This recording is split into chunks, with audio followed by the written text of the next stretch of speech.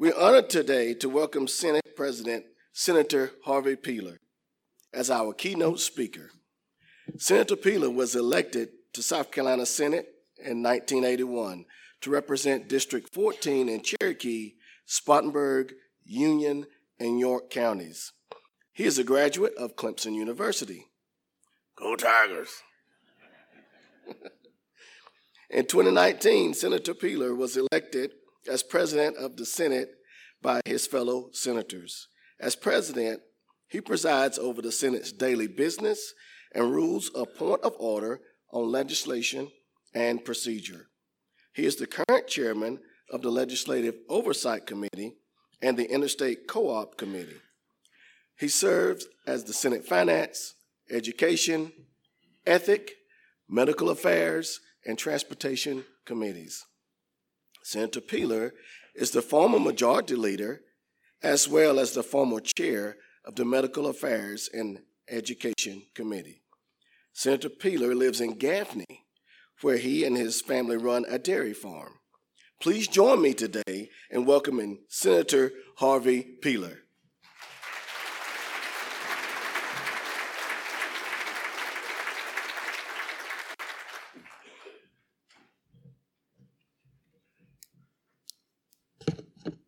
Good morning. It is a good morning because God's always good. Welcome to the capital city and your state capital. On behalf of the South Carolina State Senate, I hope you enjoy your stay here, and I hope it's going to be worthwhile for you. People ask me, why do associations like the Municipal Association come to Columbia and visit with you all every year? And I tell them in a word, it's relationships. I think you're building relationships with the General Assembly to accomplish things for your towns and cities. Relationships are important. If it were not for a relationship, I wouldn't be here. Well, my relationship with Jim Fields, I've known Jim for over 50 years. He's a Clemson man too. But I've known his daughter, Casey Fields, all her life. So if it wasn't for her relationship, I wouldn't be here, because when Casey asked me to be here, I'm here. Also, my son Boone, former city councilman from Gaffney, he spent many years on the city council of Gaffney, a very active municipal association. And so that relationship brings me here. I want you to know, most of you know of me, but I want you to know me before I leave the stage today. Relationships, one thing. Also, you come into Columbia, I call that verify. You're verifying that we do what we tell you we're going to do. You've heard the old saying, trust but verify. You've heard that saying? My favorite president said that. Trust but verify. But he's not the only one. Let me tell you a story. Y'all know of course you know the story of the Garden of Eden and Adam and Eve. Well, let me tell you another story about Adam and Eve. Adam came in late one night from the garden, out working on the garden, and Eve said, Adam, do you have a girlfriend? He said, what? He said, do you have a girlfriend? He said, honey, baby, you know I don't have a girl. Don't come here babying me. You come here late every night. Said, you seeing another woman, ain't you? He said, Eve, sit down here a minute, let's talk a minute. When I told you you're the only woman on earth for me, it was because you're the only woman on earth. just because I'm the only man on earth for you. She said, well, I guess that's right. So they had supper, went on to bed. Adam had been sleeping about 15 minutes, and he felt a poking in his side. He woke up. He said, Eve, what are you doing? Eve said, I'm counting your ribs. So we had trust but verify even in the Old Testament.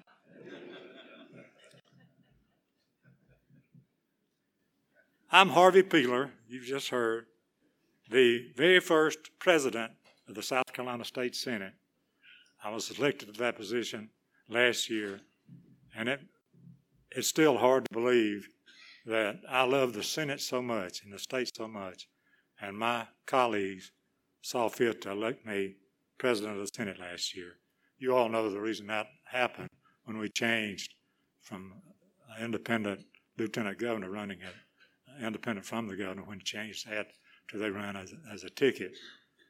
It necessitated us to elect a president from within the body to preside over the Senate. And I was lucky enough to be that person.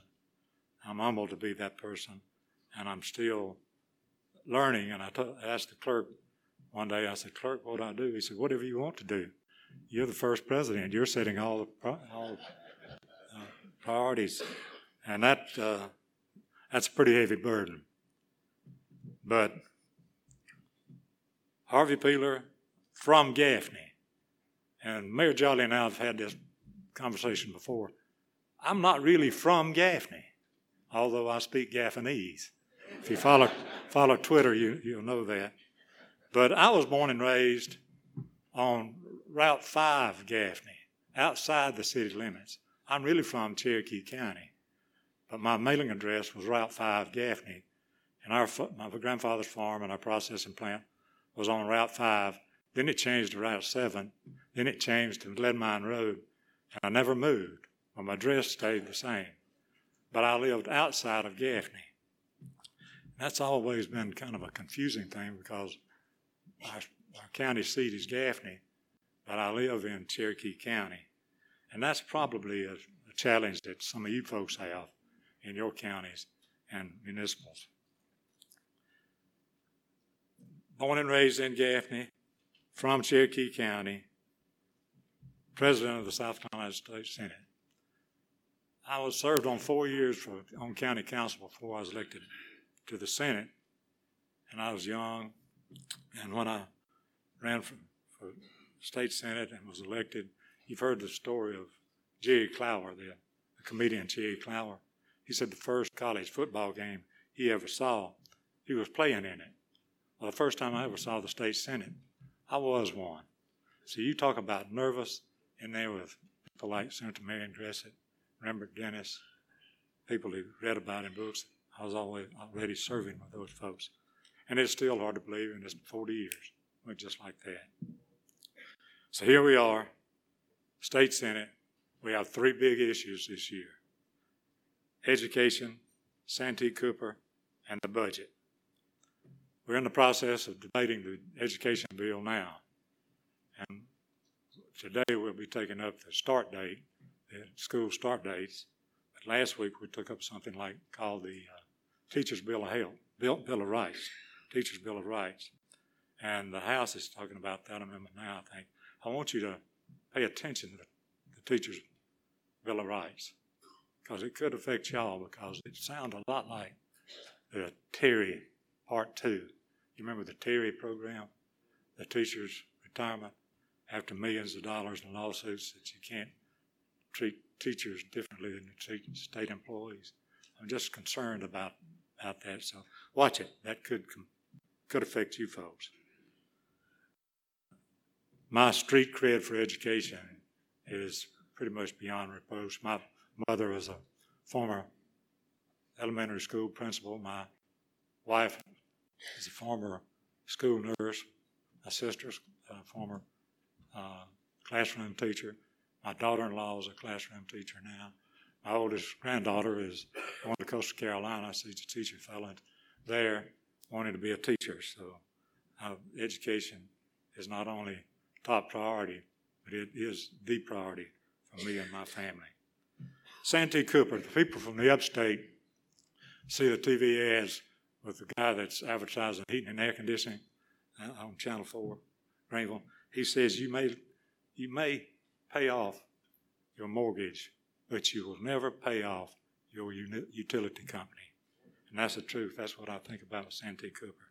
We have a great challenge there, and we're expecting a report from the Department of Administration any day now with 3 suggestions. One is sell Santee Cooper outright, hire a consulting firm, or hoping that Santee Cooper will heal itself.